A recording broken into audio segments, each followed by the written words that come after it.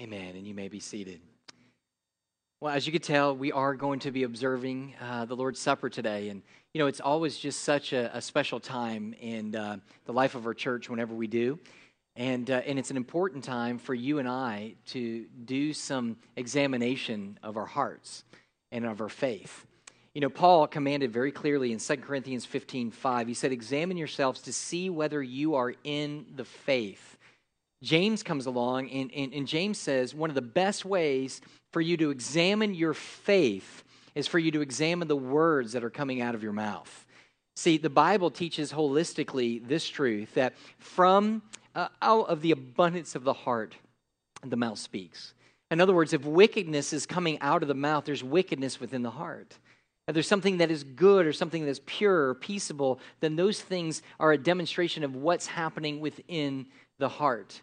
And so what we find is James really kind of comes and he introduces this whole concept of the tongue in James chapter 3 in verse 1. We saw that last week. And he began this section by warning anybody who might become teachers. He says, listen, don't become too hasty. Don't be too hasty about filling in a position as a teacher of the word in whatever official capacity, because understand that you're going to be held to a higher accountability, a stricter judgment, to where you and I or any other teacher is going to be held accountable for every idle word that we speak, and especially how we influence other people through what it is that we're teaching. So now what he's going to do is he's going to move from the warning of the tongue to the power of the tongue. And we only have time just for those 3 verses, but he's going to let us know more and really kind of unpack here, very clearly demonstrate just how powerful the words that we speak are. And so I want to show you 3 truths just very quickly this morning before we get to the Lord's Supper, 3 truths concerning the power of the tongue. First of all, notice we want to see in the word that we are capable of great sin. We are capable. We are all capable of great sin. Notice what James says beginning in verse 2. He says, "For we all stumble in many ways." All right? Now, what he does is he begins by giving us this incredibly powerful and really accurate statement of faith. What he says here is this, and what I love about it is he includes himself. He says, we all, which means everyone he's writing to and himself. The Greek there literally means each and every one without exception. He says, we all do what? Stumble. What does he mean by stumble? Well, the same Greek word is used in chapter 10 or chapter 2 and verse 10. There it's translated fail. And so what we know is he's using these words like stumble and fail and trespasses and all these different words to speak and use them as a synonym for sin, us failing God. And so we see that there. And notice what he says, not only do we all do it, not all do we all stumble and fail and sin, he says, but guess what? We do it at many ways. I'm louder, all right? My kids can't win, all right? I'm louder, all right? And so some of you started smirk laughing, so I was like, all right, I got to insert something there, all right. So anyway, where am I? All right, so here we are, back to it. I might be louder, but I'm dumber because I can't remember where I was. And so here's the crux of what he says. When he says in many ways, it's not only talking about the different varieties of sins that we are capable of, but also talks how often we sin. It's talking, so let me just sum it up. You can reoralize it this way. He says, we all, you, me, even the half-brother of Jesus Christ, the author of one of the New Testament books, we all fail, stumble, and sin many ways and many times. Yes? We agree that, right? Now, here's the crazy thing. Not just as unbelievers, but but as believers as well, we have an incredible capacity still, even though God has regenerated us, changed us, given us the Holy Spirit, we still have a pretty amazing capacity to be able to sin. You know, it's amazing. I had mentioned this, I think, a while back in one of the sermons, and I don't like to repeat things unless I can't figure out what else to say. Then I'll repeat another sermon. But anyway, here I stated that it amazes me when somebody will pray publicly this way. And I've done it before, so I'll just say how guilty I was. When they get up and they say something like this, God, we just come to you today, and if we have sinned in any way today, would you please forgive us? And it's that if thing that really gets me. It's like 9 o'clock at night. If If we failed you in some way, right? It's not really if we have, it's how many times have we and how many ways have we sinned. Look, I know it's early, it's still morning, but we have all blown it plenty of times already. And what's crazy is we all knew we were going to come to worship. We're going to come to worship God, do it for God, and yet you and I have already sinned sins of both commission and omission. You write that? Commission, which means we've done things, thought things, and said things that we ought not to be saying. But sins of omission, I'm louder, of omission, right? It's all good. Omission, which is what? Of things that we should be doing, should be saying, should be thinking that we fail to be able to do. So I think that we're all on the same page, that what? We are all able to sin and do sin in many ways and in many times. You know, an interesting spiritual reality, I think, is that the closer that you walk in fellowship with God, and the greater your relationship and intimacy with Him is, the far more aware you become of the breadth and the depth of your sin. Have you ever noticed that? In other words, the further you are away, the less aware you are of your own sin. You know, this is evidence, I think, in one picture in the Bible, it's in a lot of them, but God in the Old Testament really calls out Isaiah. And he tells Isaiah, he says, listen, I want you to go to the people, my people, who at this point are godless. They have turned their back on me. They're doing their own thing. They are godless. He says, I want you to go and preach repentance. Tell them to come back to me because they're not living right. Here's the weird thing about the book. The people in the book think that everything between them and God is right. But God says of them that they are hard-hearted and they are slow to hear.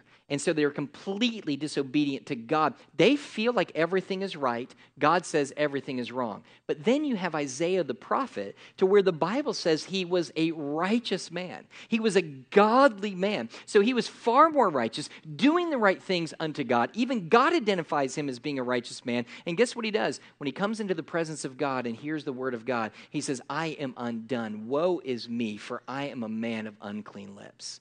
You know, a lot of you can really identify, I think, with Isaiah. Probably even with the people that he was preaching to. Because there was a time, stop and think about this. Some of us could give a testimony like this. I remember a time that I actually thought that I was a good person. Anybody feel that way? And some of you are like, man, I still feel like I'm good. Well, then keep listening, all right? Just keep listening, all right? So what I mean by that is that there was an actual time that if you would have come to meet Jimmy Black, he's not here today because he's probably sharing the gospel somewhere, knowing Jimmy Black, right? So he's sharing the gospel somewhere. If Jimmy Black would have come to us at one point in our lives before he came to faith in Jesus Christ, he began to share the gospel and said, are you going to go to heaven? Each and every one of us said, yeah, you darn right, I'm going to heaven. He said, why? Because I'm a, what? Good person. And you and I would have said it with a straight face. We would have said, and if anybody would have told us anything otherwise, we would have been greatly offended because our goodness had been attacked, right? But then God did something in my heart and your heart. Through the word of God and through the power of his Holy Spirit, all of a sudden he ripped back the veil and we saw our true condition. We saw the depth of our depravity. We saw that there was sin everywhere. It was deeper and wider and more serious than we could have ever imagined. And God had to do that.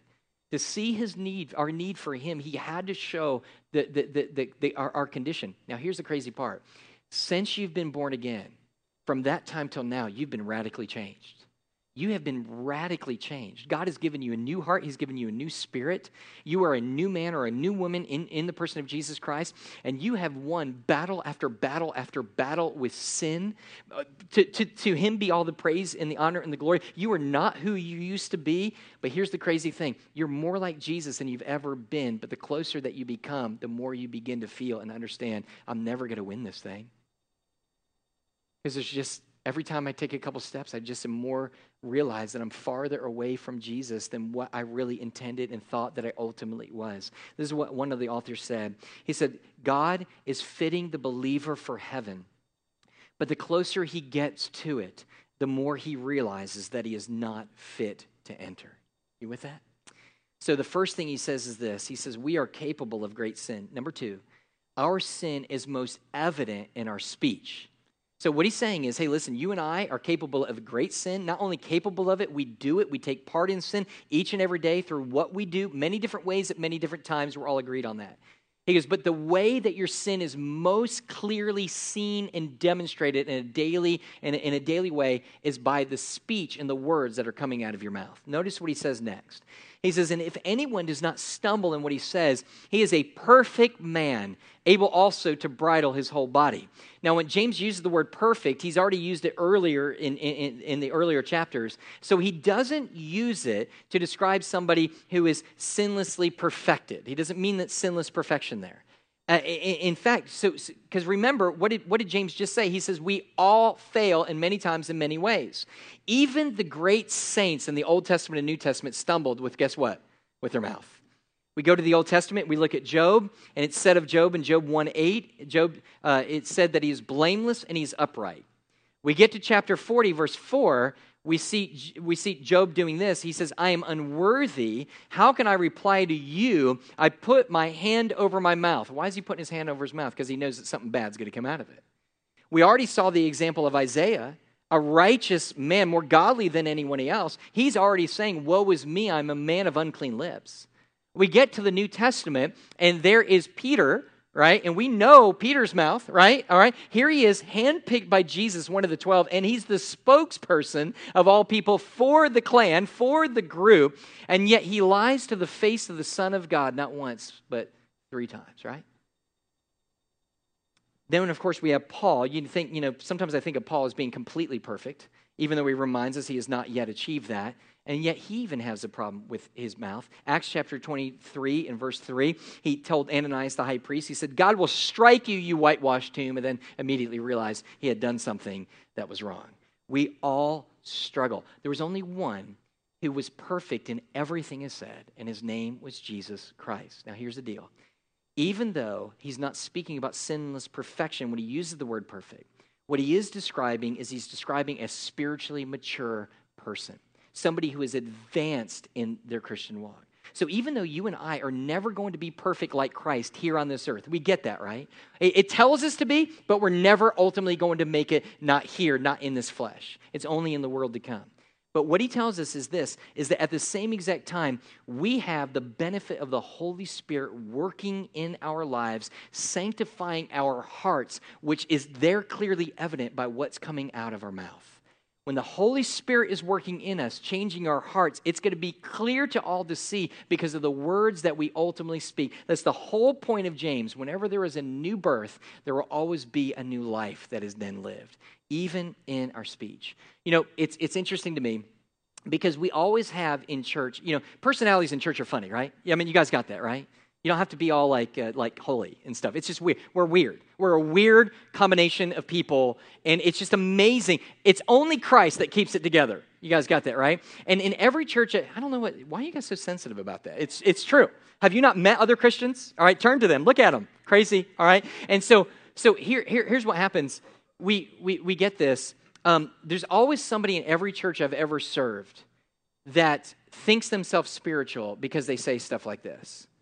Well, I'm somebody that just tells it like it is. I'll tell you right to your face, man.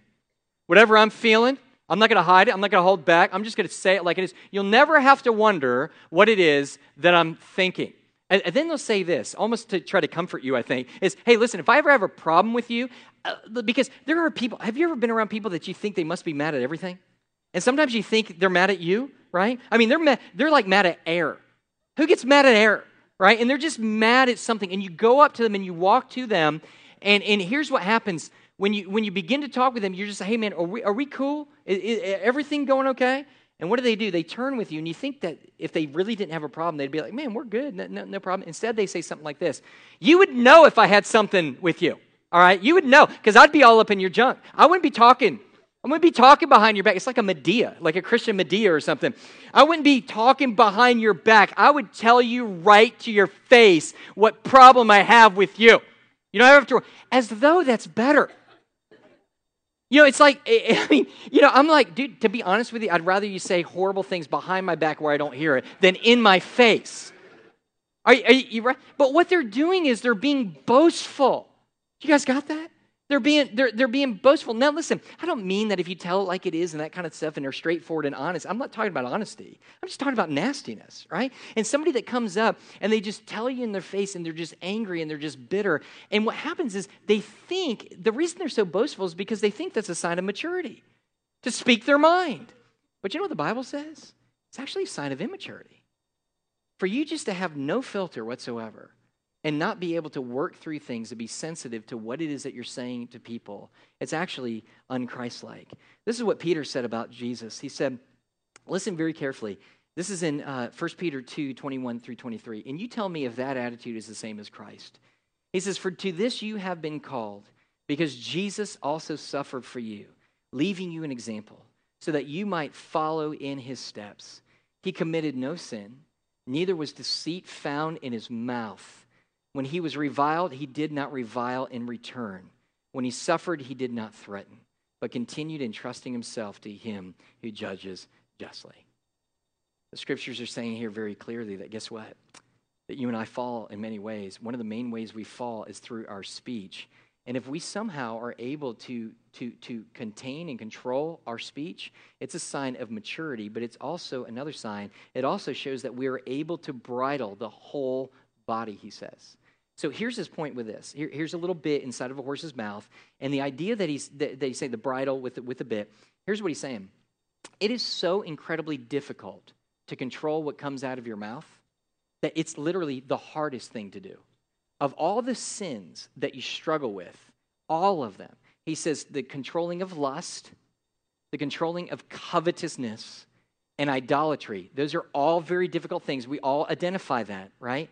He says what's even harder is for you to control the words that are coming out of your mouth. Now, I got to make something. I got to say something here. Now, some of us have religified our language, but that doesn't mean that our language has been sanctified. What I mean is, just track with me for a second. You and I have been churching long enough that we come out and we don't start busting F-bombs in the church, right? I mean, I'm just being serious. We don't start cussing and start saying all kinds of things and dogging everybody, all right? So we get that. But the question is, what kind of language are you speaking when nobody else is around, with those who you ultimately trust, with those who are at home, and those you are on the phone with, right? I keep doing that phone thing. I don't think we do that anymore, do we? It's phone thing? Because it's a cell phone now. It's not, if I do this, it makes me look old, doesn't it? Because it looks like the old big cloppy thing. So just the little one, okay? Or none at all, right? In your ear. So how's it going? You doing all right? Okay, so we get that. So speaking. So what is your voice like when you're not around religious people? It's difficult to control, because you know those safe places, your spouse, your friend, whoever it is, when nobody else is going to find, and you have to sit there and say, hey, listen, don't tell anybody this, and you begin to spew things out of your mouth. I'm not talking about what's coming out of your mouth here with the whole religious group together. But he says this, if you're able to control that completely through, get a handle on that, he says all the other sins that you struggle with will be easy compared to this particular sin. So we sin in many ways. Our sin is most evident in our speech and what we say. And here's the third point, and we must hurry. Our speech has incredible power to direct others. Our sin has incredible power to direct others. He uses two analogies here. And what he's going to do is these analogies are going to serve as illustrations to show us the immense power you and I have just with our voices, just with our tongues, to influence and direct not only our own lives, but other people. So he uses the first one. He says this. He gives the picture of a bit in a horse's mouth. He says, now I got to tell you, I hate horses. Okay, so even me talking about this horse thing is just hard, but it's in the word, so I got to explain it, all right? I've had, I go up, I'm just telling you this because you want to know my business, so I'm going to tell you. I'm just joking. Up in November, going hunting, so excited about that. Going with Nathan, Big Dog Nathan, our previous youth pastor. And he said, man, come on up, we're going to go hunting before you speak this weekend. I'm like, awesome, man, let's go do it. And he goes, and we're going to do it on horseback. The only animal I hate more than horses are monkeys, all right? And I don't think there's any monkeys up there. But the reason is because I was on a horse, and the first time I was on a horse, it flips me over backwards. Hi-oh, Silver! I forgot to hold on. I flip off the back. The second time, we're going down a trail at a youth camp, and a horse turns around, and another horse, I'm not even right, turns around and bites my leg. All right. Because it's biblical and it's in the text, though, I must preach about the horse. So the horse is here. I don't know why I went there, but there's a horse, And horses are powerful throughout human history. They've helped mankind with transportation, with war, supposedly with fun, right, with work. And it's amazing how powerful they are, because what happens is you could take a huge loads of hundreds of pounds, one that you and I couldn't even be able to stand under, place it on the horse's back, and he doesn't even budge. He just stands there. All of this muscle and all this weight can run a quarter mile in some 25 seconds. Unbelievable, the power in this thing. But yet you could take a small bit, stick it in that horse's mouth, and even a child that is not afraid of horses, that less than 100 pounds, can direct where that huge beast is going. He says the second illustration is one of a ship in verse 4. Notice what he says. Look at the ships also, though they are so large and are driven by the strong wind, they're guided by a very small rudder, wherever the will of the pilot directs them. Now we see during the first century, during James' time, the ships aren't nearly as big. We're not talking Oasis by the Sea here, all right? We're not talking massive, huge aircraft carrier type ships, but they were big for them in comparison. That they were big. We know that they could hold probably tons and tons of different kind of commerce. They could carry hundreds of men. In fact, in Acts chapter 27 and verse 37, we see that Paul sailing to Malta on a ship that was carrying 276 people. So the ship was pretty good size to carry that many people. And it says, yet, even though it's going up against the waves, and even though the gale force winds are bearing down on it, trying to direct it one way or another, he goes, the very small, in comparison, rudder that's on the back is able to direct through all of that and steer it where the pilot ultimately wants it to go. So understand the similarities between the two things. Here's what you have. You have something very, very small controlling and directing something very, very large. He says the same exact thing is with your tongue. The same exact thing is with the words that come out of our mouth. Comparatively, even compared to the other things, it's much smaller than a bit. It's much smaller than a rudder. And he says, but comparatively, it's far more impactful and powerful, and it has an even greater ability to be able to direct the lives of yourself and us. You know, my dad used to tell me all the time, he goes, you know, that mouth of yours is going to get you in trouble, young man. Your parents ever say that to you, right? That one day that mouth is going to get you in trouble, right? Now, he said, listen to what he said. He said that mouth is going to get you in trouble. He didn't say that mouth is going to get your mouth in trouble. What did he say? That mouth is going to get your whole self in trouble. I was a smart mouth in high school. I know that's hard to believe. But I would always make little quirky things to teachers. And I didn't smoke, drink, chew, do any of that. I mean, you know, I was just kind of I got to do everything right, love Jesus. But I was a smart mouth, right? And so what would happen is I would sit in detention, or I would get a detention because I would say something smart. Oh, Mike, that's another one. Oh, great. What'd you do? I said something. Really? Okay, there we go. You're in detention. Did you know that never once was it only my mouth that had to go to detention? It was all of me that went into detention. So what is he saying? He says, listen, it directs your life, but guess what else? It directs the lives of those around you. Tremendous impact on other people. And to direct them either negatively or positively. You guys know that I was a history nerd in college, graduated with a history degree, which means you can do nothing when you graduate. Work at Disney World on the tram is about all you can do. And any tram workers here, I'm sorry. I don't want anybody to be offended. Where was I? So, negative and positive. World War II, for example. And think about the influence that Adolf Hitler had. Here's Adolf Hitler. He writes a book by the name of Mein Kampf. And he writes this book, and in it he puts all of his philosophies and all his ideals for really the future of the motherland. He didn't call it fatherland, he called it the motherland there for Germany.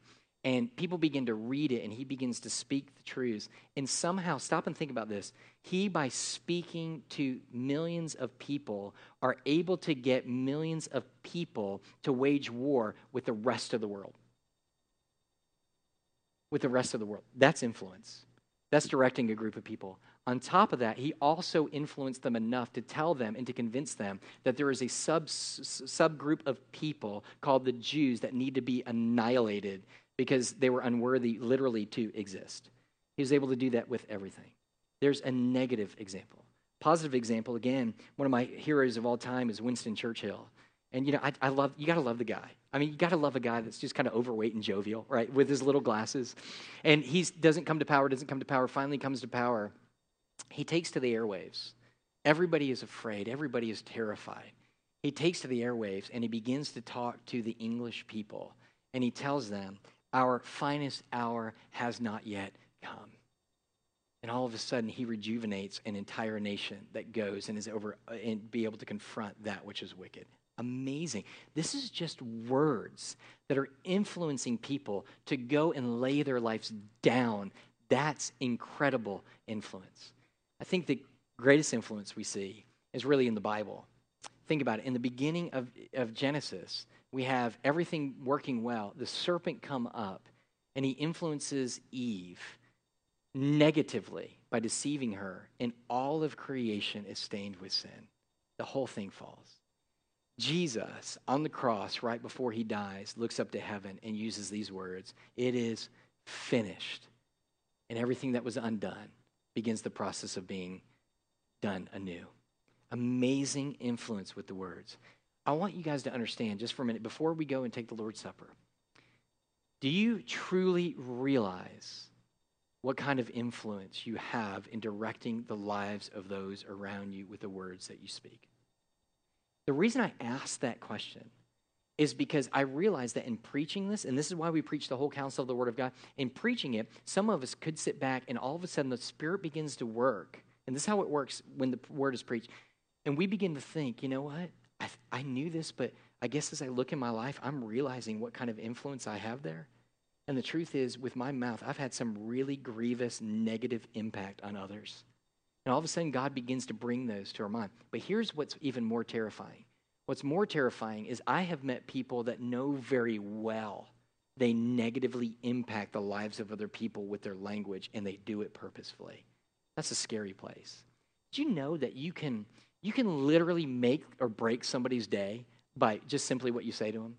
Say if before you come to, you know how you're just having one of those really good days? At our house, it means that the babies didn't cry all the way through the night.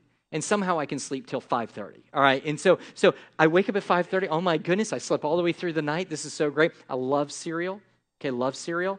And you go over, can't eat it because I eat wheat, but that's okay. But I'll go over and I love cereal. You go, and guess what? In our house, everything lines up perfectly. There's the type of cereal you love, and there's still milk left in the carton. Unbelievable. Almost never happens.